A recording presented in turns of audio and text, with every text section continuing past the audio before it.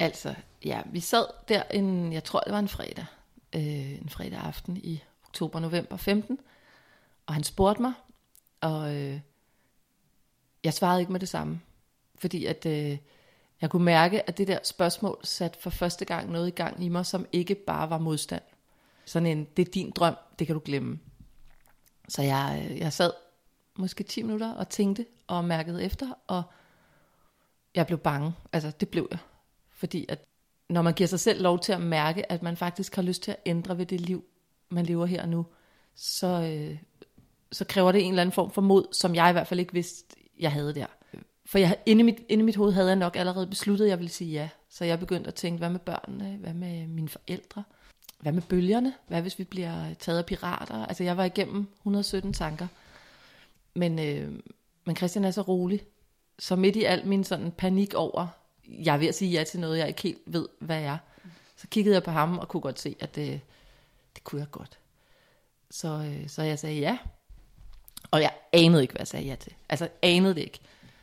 Jeg blev meget, meget klogere, og jeg blev meget, meget mere bange, og jeg følte mig meget, meget mere modig efterhånden. Men lige der føltes det som om, at jeg ikke kunne blive det, vi var i. Fordi jeg havde givet mig selv lov til at mærke, at det faktisk ikke føles som det liv, jeg havde lyst til at leve.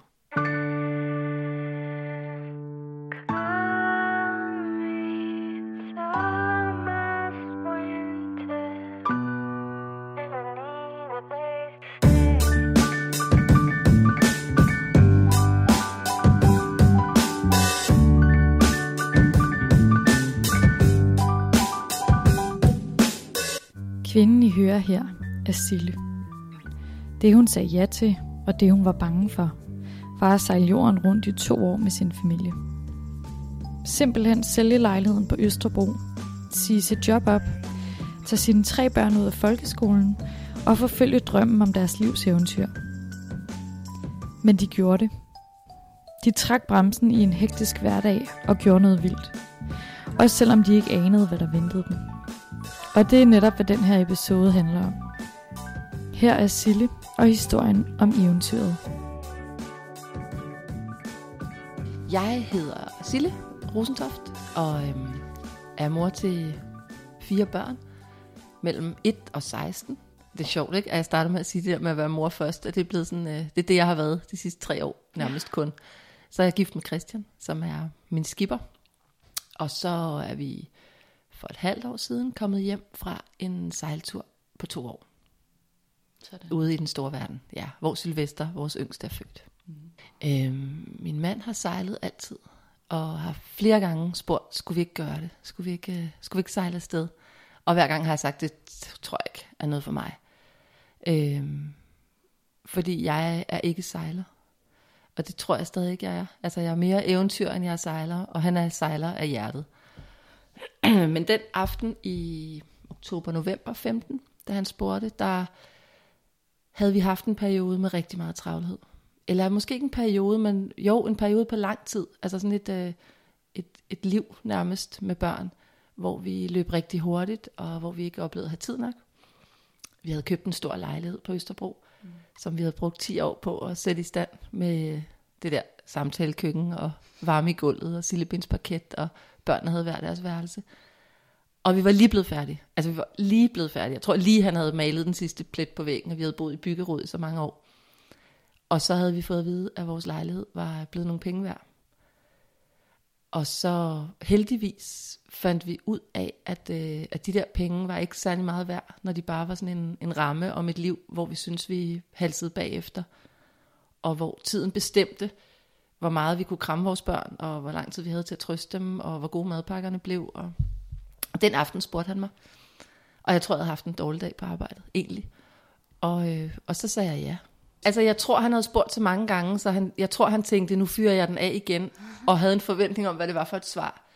Når vi fortæller vores historie, vi holder nogle foredrag, og første gang Christian stod og fortalte om, hvordan han havde oplevet mit svar, blev jeg overrasket, fordi han sagde faktisk, at han blev overrasket og tænkte, shit, altså, så er der ikke nogen vej tilbage, fordi nu sagde jeg ja, og det var det, han havde gået og drømt om, men jeg tror ikke, han var klar. Altså, han var ikke klar på, at jeg havde svaret ja. Og sådan tror jeg, hele oplevelsen og hele beslutningen har været for mig hele tiden, at det har været Det har været nogle følelser, jeg har besluttet, eller nogle følelser, jeg har jagtet. Hvor for Christian har det været sejladsen. Altså, nu kunne han få lov til at få opfyldt sin drøm med sin familie. Altså, alt gik op i en højere enhed for ham, og det gjorde det også for mig, men det var 2 forskellige perspektiver. Vi tog kontakt til en ejendomsmægler, fik ham til at sætte lejligheden til salg, og det var jo det nemme af det. Men vi havde 3 børn, eller vi har 3 børn. Liva, som var 6, og Bertram, som var 10, og Gustav, der var 13. Og de skulle have det at vide. Og det var i virkeligheden det allersværeste, synes jeg, fordi at jeg, selvom jeg havde taget en beslutning, og jeg var helt klar på det, så er jeg ikke typen, der nogensinde er helt sikker. Altså, der vil altid være en tvivl i mig, uanset hvad for et valg jeg træffer, fordi jeg reflekterer over det, jeg har gang i, tror jeg. Ikke? Men jeg skulle sælge det til dem, uden tvivl. Og vi besluttede også ret hurtigt, at vi ville selvfølgelig ikke spørge dem. Vi ville fortælle dem, at det var det, vi skulle. Så vi fortalte Liva det, og hun blev meget ked af det, og tegnede store både med kæmpe røde kryds over. Og store, altså sådan nogle øde øer med store røde kryds over. Og hun ville ikke med. Og hun sagde højt, jeg sidder og tænker over, hvem jeg skal bo hos, når I tager afsted, for jeg vil ikke med. 6 år. Ja, og så skulle jeg bare hele tiden bevare den der, sådan, det er så fedt, og vi er på vej og prøve at sælge den. Og Gustav, der var teenager, ville selvfølgelig ikke med. Han kunne ikke holde ud at være på 125 kvadratmeter sammen med sin mor og far og sine søskende, hvor han ovenikøbet kunne gå ind og lukke en dør. Så 42 fod i 2 år, helt tæt med os, det var fuldstændig, altså det kunne han slet ikke være i. Så han blev sur, meget sur. Og Bertram, vores mellemste, han er ligesom sin far helt easygoing, så skal jeg ikke i skole 2 år, fint. Så det var meget forskellige måder, den blev købt på. Og vi skulle informere vores forældre, som selvfølgelig også blev ramt af det, og blev kede af det, og blev glade. Altså der var så mange dilemmaer, og så mange modsatrettede følelser. Vi sagde vores jobs op, og vi meldte børn ud af skolen. Og vi havde 8 måneder, ikke, til at få solgt en lejlighed, og blive sådan mentalt klar, og købe en båd. Fordi vi havde heller ikke båden, vi skulle ud og sejle i. Så der gik rigtig meget planlægning. Vi solgte alle vores møbler, og solgte alt, hvad vi havde, og det lykkedes jo. Alle andre siger, at man skal helst bruge måske 5 år på at planlægge sådan en tur. Men rigtig mange af dem, der bruger 5 år på det, kommer aldrig afsted. Og Christian og jeg, vi startede med at sige, at vi ville afsted i 17, så vi havde 1,5 år. Men vi kunne også godt mærke, at specielt jeg og børnene kunne ikke være i de følelser så længe. Fordi når man har taget en beslutning om noget, så er det enormt svært at blive i det, og vide, lige om lidt bliver det svært, lige om lidt skal jeg sige farvel, lige om lidt skal jeg noget andet. Så vi vil hellere være lidt dårligere forberedt, men passe lidt bedre på os selv. Så vi havde så de der 7-8 måneder. Og det lykkedes jo. Altså vores tur er ikke blevet dårligere af, at vi ikke havde 5 år til at planlægge. Vores tur er blevet vores tur. Børnenes reaktion på hele den her tur fortsat. Og mine følelser omkring det, alt det svære, fortsat.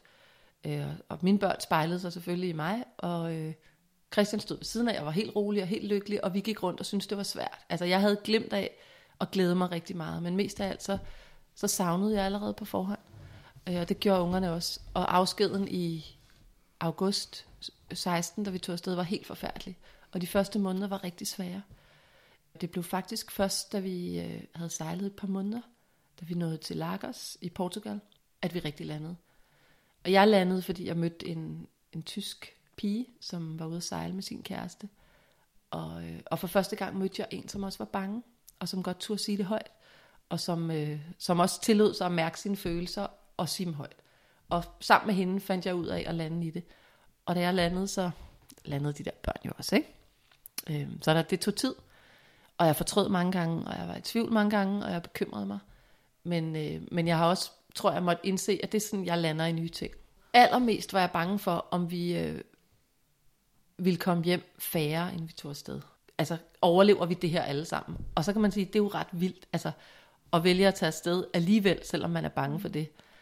Men det var fordi, jeg vidste godt, at min frygt ikke var realistisk. Jeg vidste jo godt, at selvfølgelig ville vi ikke forhåbentlig komme ud i nogle situationer, der var så farlige, eller Christian ville have så meget styr på det, at det ikke skete. Men når jeg mærkede rigtig efter, så var jeg simpelthen bange for, at vi ville tabe et barn, eller at der ville komme så meget stormvejr, at båden ville gå ned.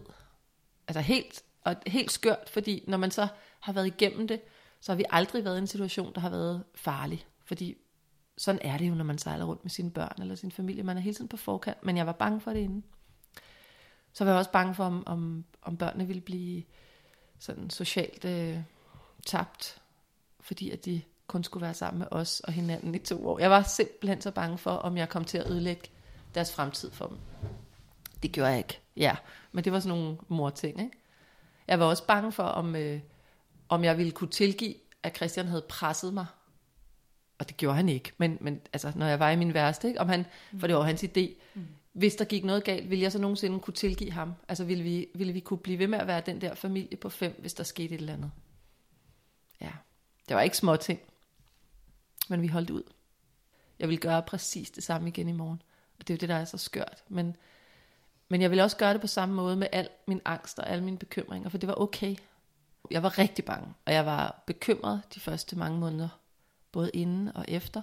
Og Christian og jeg, vi havde sådan en aftale, mens vi stadig var derhjemme, fordi når jeg var alene med børnene, så tvivlede jeg. Så vi lavede en aftale om, at jeg skrev alle de ting ned, jeg var bange for. Alt det, som ligesom dukkede op, skulle jeg bare parkere på et stykke papir. Og når han så kom ind ad døren fra arbejde, så skød jeg løs på ham. Og så kunne vi ligesom få snakket igennem, hvad det var. Altså, hvad var der med de der bølger, og hvad var der med det der vejr, og hvorfor var det, jeg var så bekymret over det.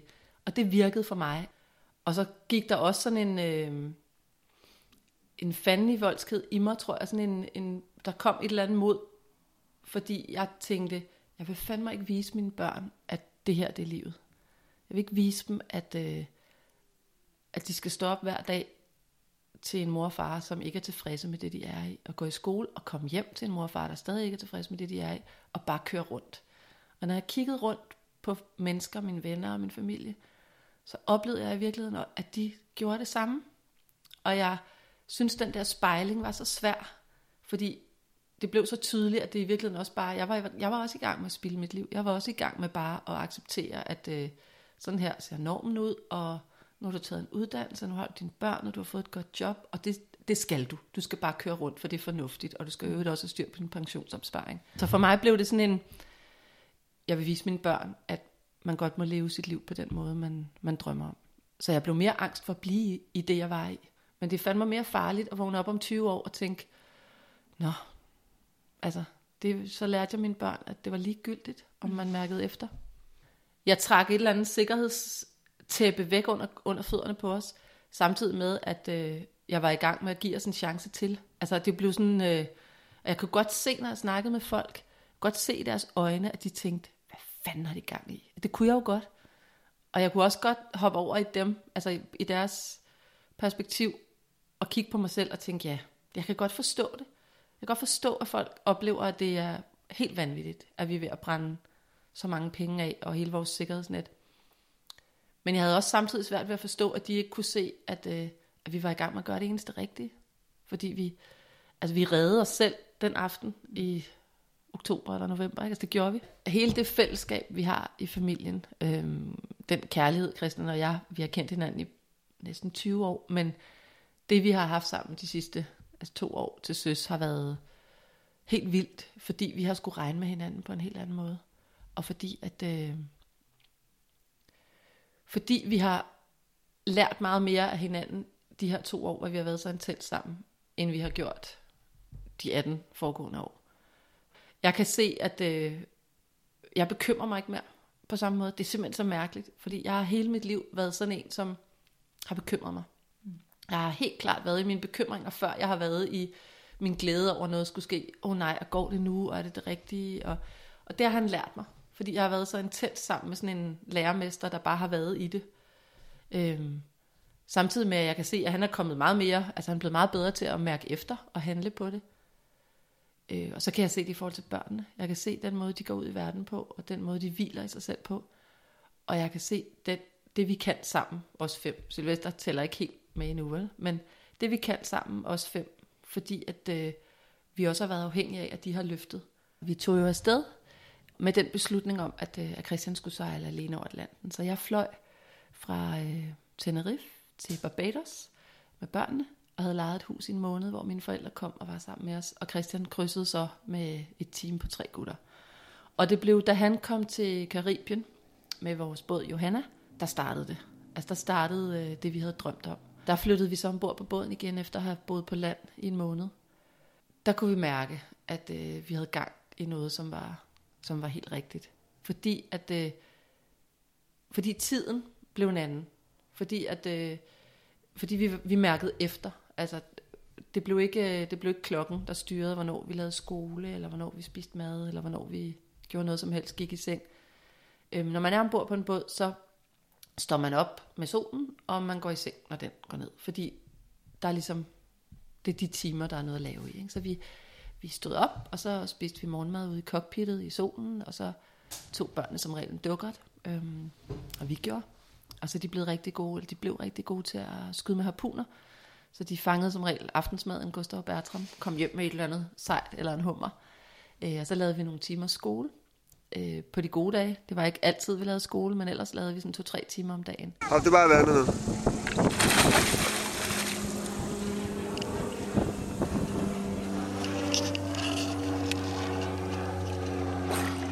Hej klasse, jeg glæder mig til at se jer. Jeg savner jer alle sammen.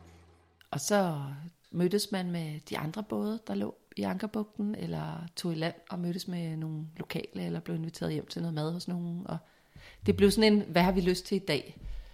Og ofte lavede vi ikke en skid andet end bare at være i vandet rundt om og på stranden og gå ture og tage hen til et vandfald, når vi havde brug for et bad. Og det var simpelthen så simpelt. Det var så bundet op af, hvad har vi lyst til, og hvad føles godt lige nu.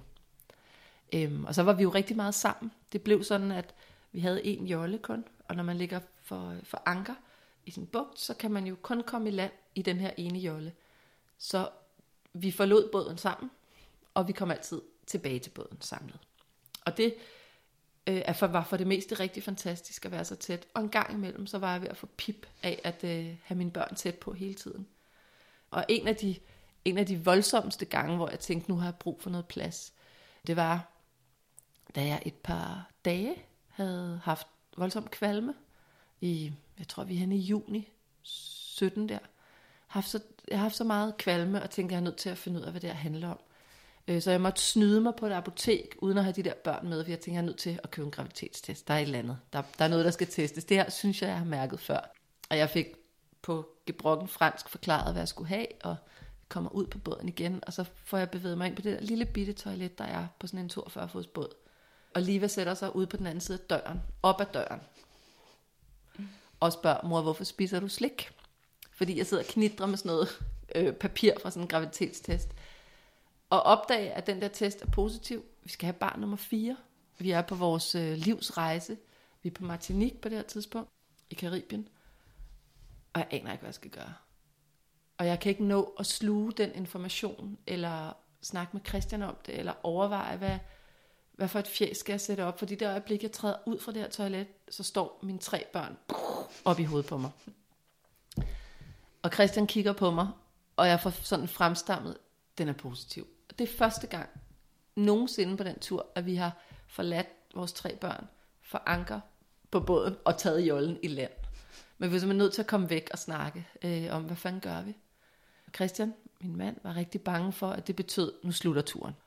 Og det var hans største angst og hans første tanke, nu vil hun hjem. Altså det har han sagt flere gange, det var det, jeg troede. For mig var det bare, jeg var usikker på, selvfølgelig hvad han tænkte, men jeg var aldrig nogensinde i tvivl om, at vi skulle fortsætte. Så jeg blev gravid på turen. Vi tog afsted med de der 3 børn, og vi kom hjem med en til, lille Sylvester, som blev født på St. Martin, en fransk ø i Karibien, i februar 2018. Så det vil sige, at jeg var gravid under ret meget af vores tur, og det var hæftigt i starten. Jeg genoplevede den der første søsyge, altså som jo så bare var graviditetskvalme. Men det åbnede også nogle døre, fordi det at komme med sådan en stor mave og skulle til nogle undersøgelser, fordi det gjorde jeg, selvom vi var væk, og jeg synes, jeg havde styr på det. Så var jeg til scanning på Cuba og i Colombia og til lægen på Curaçao, og har været nogle steder, hvor vi har mødt nogle lokale, som jo har været i samme båd. Det har givet nogle relationer og åbnet nogle døre, som har været ret fantastiske. Og Sylvester kom til verden på St. Martin, en lille ø, som var blevet rigtig smadret af orkaner nogle måneder før. Men alt gik godt. Vi fandt en sød fødselshjælper, og han kom ud, og han flyttede ombord på sit første hjem, som var Johanna. Og da han var en måned gammel, der sejlede vi med ham til Bahamas, som var sådan en 5 dage. Og han var med til at krydse Atlanterhavet. Så han var på havet med os 21 dage, da han var 2 måneder. Og det var den roligste tid i vores allesammens liv. Hvor Gustav, vores store, som var 16, han overtog nattevagter sammen med sin far. Og jeg fik lov bare at være på Sylvester.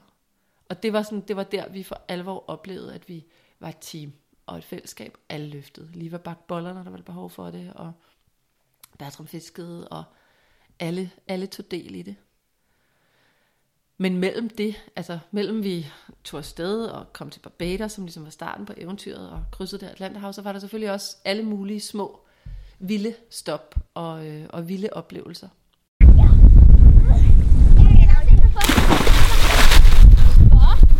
Rigtig meget Karibien minder om hinanden, mange af de der øer. Rigtig mange turister og rigtig mange cruiser med mange penge.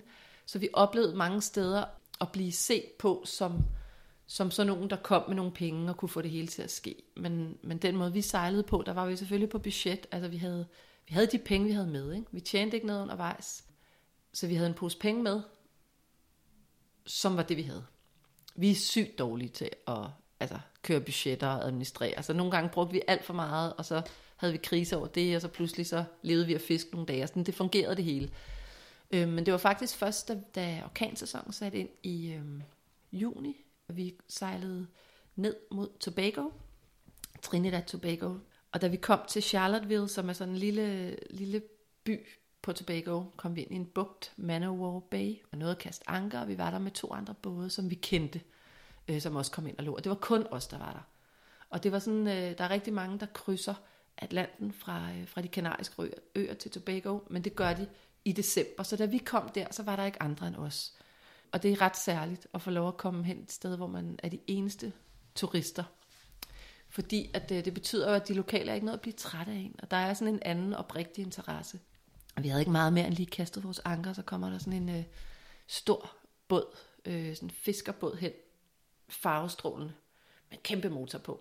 Og en sort, flot fyr ombord, med pilrådne tænder. Og på båden står der, never too late. Det er Dave, som viser sig at blive vores rigtig gode ven. Dave er fisker, og bor der i Charlottesville, har gjort det hele sit liv, og er ekstremt stolt af sit land. Dave er også interesseret i at møde os, altså interesseret i at lære os at kende. Og han starter med at komme ombord, han får sådan bakset sin båd fast til Johanna, og kommer ombord og siger, hvad skal vi have til morgenmad? Og så sidder han der i cockpittet og snakker ligeværdigt også til børnene. Han snakker sådan Tobago-engelsk, sådan det, man skal gøre sig lidt umage for at lytte efter, men det handler om lige sådan at få indstillet sine ører på det. Ikke? Han ender med at blive vores rigtig gode ven. Han tager ungerne med ud at fiske, og i de par uger, vi er der kommer han hver dag, og vil gerne have mad, og vil gerne spise sammen med os, og hvis han smager noget, vi har tømt et supermarked på en af de franske øer, så vi har en masse ting med, han ikke har smagt før, eller i hvert fald har svært ved at få fat på, blandt andet sådan en bærsaft, som man bare synes er lækker. Og der er det så befriende med ham, at han bare siger, den her kan jeg godt lide, har I noget mere, jeg må få? Altså, så det er enormt nemt at give ham noget tilbage af alt det, han giver os. Han tager os med på en tur rundt på øen, og viser os dyrelivet, og planterne og grøntsagerne, og har en stolthed omkring det hele. Og det blev sådan første gang, vi oplevede, at man kan have meget lidt, og alligevel være virkelig lykkelig, og virkelig have nok. Hans hus er ikke bygget færdigt, fordi for ham har det været sådan en, hvis jeg har min båd, og jeg har min motor, så kan jeg overleve. Så kan jeg fange fisk, når jeg har brug for det, og det er godt nok. Og han har lovet at komme til Danmark, når Liva skal giftes. Men må vi se. Altså han er en af dem, vi er nødt til at tage tilbage og se. Ja. Fordi han gjorde indtryk. Og han var en god mand. Og børnene, specielt Gustav og Bertram, følte sig rigtig knyttet til ham. Han lærte dem alt muligt om at fiske. Han fandt den rigtige line til os, og de rigtige skrubber, som vi sådan efterfølgende har brugt. Og det blev også en god læring for os, at man skal lytte efter de lokale. Det er dem, der har styr på det. Vi kommer til Cuba, og jeg er ret højgravid der. Og vi er ved at være på vej hjem. I hvert fald mentalt. Ligger i, hvad er vi? November. Så, altså der er stadigvæk god tid, men i 2 års perspektiv, så er 7-8 måneder ikke særlig meget, vel? Når vi så kommer til Santiago de Cuba, kommer vi ind, og så er der bare sådan et liv i den der havn. Vi møder Rosa og Pedro, som straks inviterer os ind til ged i gaden og med til familiefødselsdage, og vil enormt gerne fortælle om deres liv her. Og vi møder Angel og hans familie, som skal have en baby faktisk samtidig med, at jeg skal have Sylvester. De bor på 5 kvadratmeter eller sådan noget. En familie på 3, som snart bliver til 4 og har alt der. Og de er så lykkelige og så fantastisk imødekommende og gæstfrie. Vi ligger i Santiago de Cuba 3 uger for anker, og hver dag kommer vi ind til dem, og jeg ligger syg en af dagene og får suppe bragt ud. For det er sådan på Cuba, vi måtte ikke invitere dem ud til os, og de må ikke komme i marinaen. Det er ligesom ikke, de er stadig bange for, at kubanerne flygter i en båd. Så det var rigtig svært for os at få lov at give noget tilbage. Vi prøvede alt det, vi kunne. Børnene, der er rigtig mange lokale børn, spiller fodbold med en dåse. Altså, virkelig ægte med en dåse. Det er lidt ude på landet det her, så det er selvfølgelig noget andet end Havana. Og i alle de spansktalende lande, vi er i, der bliver Bertram, vores mellembarn, kaldt for Pedro. Altså vi siger noget Bertram, Pedro siger de så, og det ender vi bare med at acceptere. Hver morgen så står der sådan 10 unger op i marinaen, sådan på den anden side, der hvor de godt må være, og råber, Pedro, Pedro, og så sejler Bertram ind der og skal spille fodbold med dem, og får nogle gode venner, og lærer at spille med sådan nogle glaskugler, sådan en leg, som jeg tænker, mine forældre i hvert fald spillede, da de var børn, får nogle rigtig gode relationer. Vi har det fantastisk der, men det begynder også at blive rigtig svært for os at føle, at vi bliver set på som sådan nogen, der har det hele. Sådan nogen, der er så rige, og høre deres historier om, hvor lidt de kan, og hvor lidt de må, og hvor lidt de har adgang til. Der er rigtig meget, der er reguleret, ikke? Og der foregår rigtig meget på det sorte marked, og i deres øjne har vi jo også altså det hele. Vi har en båd, vi kan sejle rundt i verden. Vi behøver ikke at arbejde. De lever for altså et minimum hver måned. Det er så værdifulde venskaber, vi knytter, men det er også rigtig svært for os. Fordi vi væmmes lidt ved os selv. Det er svært hele tiden at være den, der er ovenpå, og stadig ikke må invitere dem ud på båden. Og stadig ikke. Og vi er med til at fastholde, føler vi, fordi at vi jo ligesom er nødt til at acceptere de regler, der er. Vi får sagt farvel og udveksler adresser, og har faktisk fået en hilsen fra dem, fra en anden sejler, som har skrevet en mail fra Angel efterfølgende og sendt billeder af hans lille baby, som er blevet født nogenlunde samtidig med Sylvester. Og, sådan det, og det er også et af de steder, vi er nødt til at komme tilbage. Men så har vi en 2-3 døgns sejlads derfra til en lille øgruppe, der hedder Turks and Caicos, som er engelsk ejet. Det er en forfærdelig sejltur forbi Guantanamo-basen, og vi rykker os nærmest ikke. Det er lortevejr, og Christian overvejer, om han ikke bare skal smide hele familien i en gummibåd, og så sejle Johanna på nogle klipper, fordi at, han er ved at blive sindssyg over, at vi ikke kommer nogen steder. Men vi kommer der til Turks and Caicos, og ligger os i marina for første gang i lang tid. Og der er sådan en onsdags barbecue der, hver onsdag. Og der kommer rigtig mange rige amerikanere i det her område, fordi det er sådan lidt high class. Alt kan købes. Vi har levet i 3 uger af ris, kylling og bønner og lidt ged på Cuba, og så kommer vi hertil, og så kan man bare lige komme ind i et supermarked og få alt. Altså alt. Hvis man har penge til det. Fordi det er så sindssygt dyrt. Vi ankommer juleaften, og vi er selvfølgelig nødt til at få alt, fordi at de der børn skal helst føle, at der er lidt god jul. Og da det så bliver onsdag, tager vi op til den der barbecue i marinaen, og der møder vi Katie og Rob, som er amerikanere. Og Rob, han ejer et gym, og de kommer der hvert år, en uge, bor i samme hus, besøger den her marina for lige at se lidt på, hvordan de der sejlere lever. Og han falder i snak med Gustav, vores store, og de udveksler alle mulige, og Rob, man kan godt se, at han tænker mere og mere, hvad er det for en familie?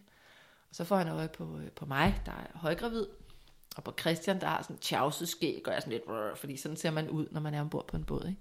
Og så ser han sgu også, der er 2 børn mere, og så får han øje på vores båd, som ligner en sigøjnerbåd. Altså der hænger vasketøj over det hele, og helt slidt, og man kan se, at han tænker, at vi må da virkelig være fattige. Altså man kan se, at han tænker, hvad er det for en familie? Man kan virkelig se, at der går alt muligt igennem hans hoved.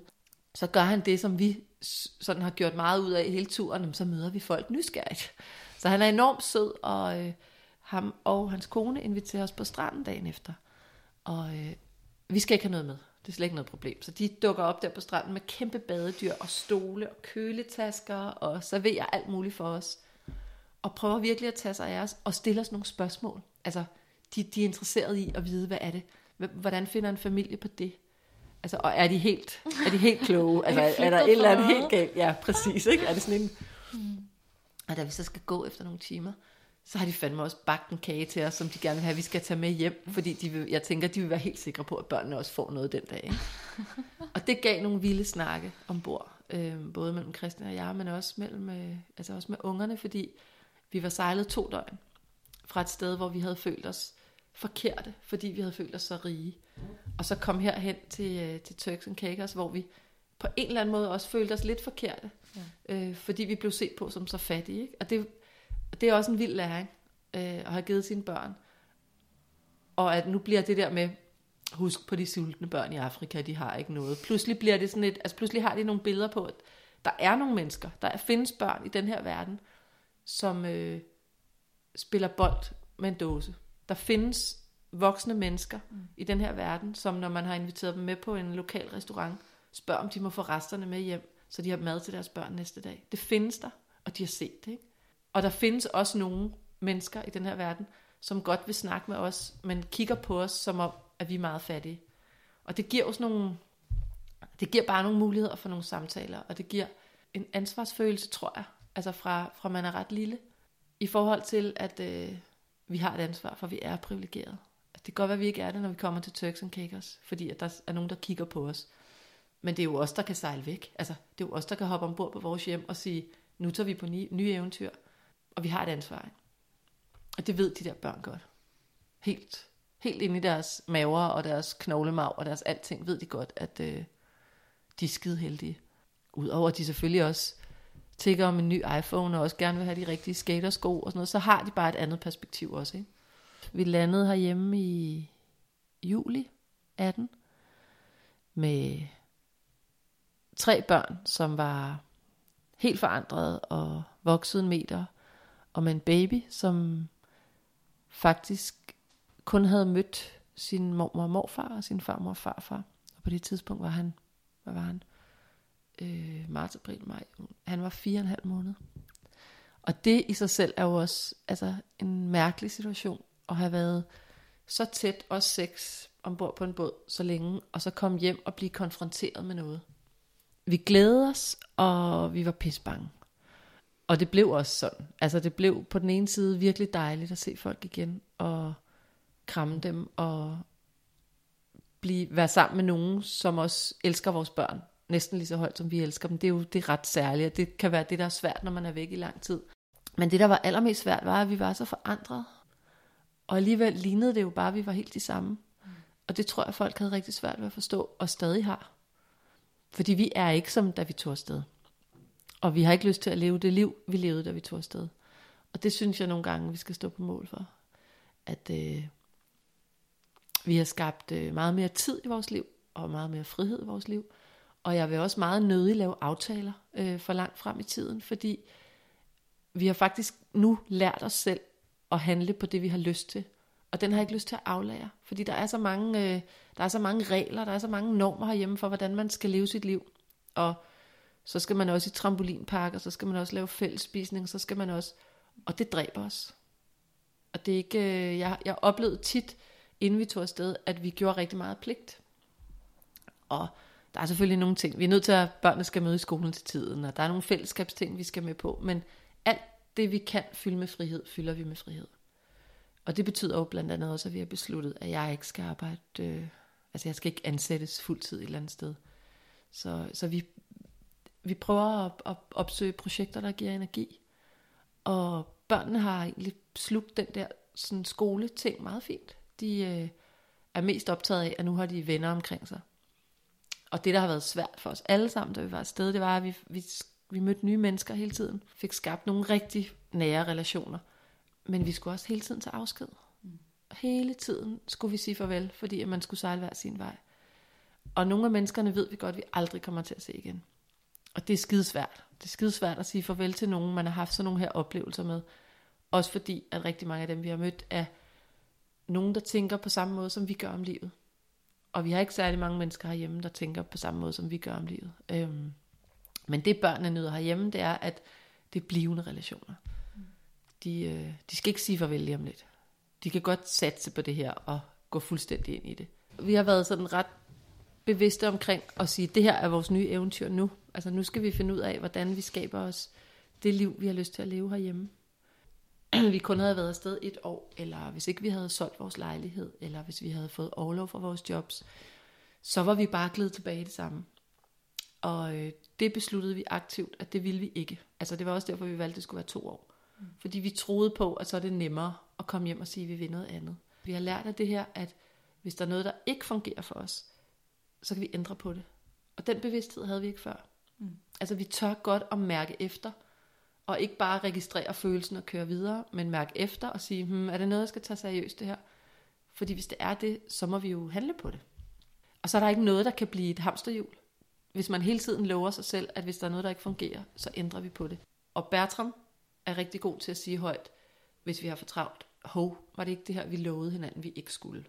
Så de kan jo godt mærke, at hvis det står mellem ting og tid, så har de mærket, hvad tid gør. Når vi i familien er rigtig optaget af det der med at mærke efter, altså at ture handle på det, vi føler, og ture handle på det, vi mærker, så rummer det blandt andet, at vi har frigjort os fra at skulle passe ind i en eller anden kasse, og skulle passe ind i et eller andet system. Vi kører meget lidt på autopilot, på trods af, at den der autopilot har hjulpet os over mange store hav på båden, så er det et meget godt billede af, at vi slår ikke den til mere, og bare siger, så kører vi afsted, og så er det sådan her, det bliver. Vi prøver meget mere at være i det, vi er i, og mærker, om det er den her vej, vi skal gå. Ved at mærke efter, så har vi mulighed for at sige, hvis vi bare lige går den her vej nu, eller lige retter lidt, det behøver ikke være de store ændringer, men så kan vi faktisk leve det liv, og fortsætte det eventyr, som vi gerne vil. Når man er på havet, og når man er ude på så dybt vand med sin familie så lang tid, så sejler båden selvfølgelig ofte på autopilot, men som mennesker er man nødt til hele tiden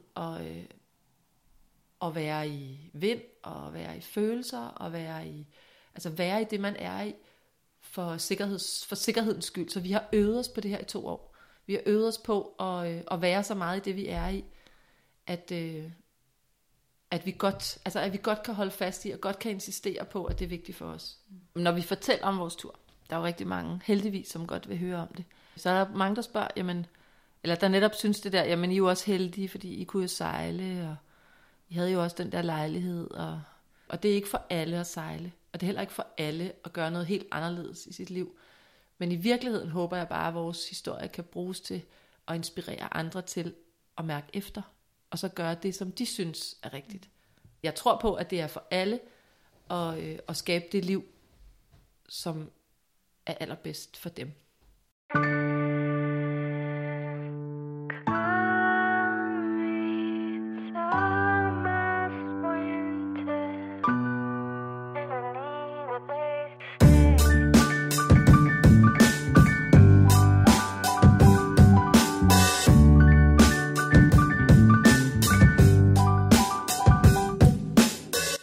Det var historien om Sille og eventyret.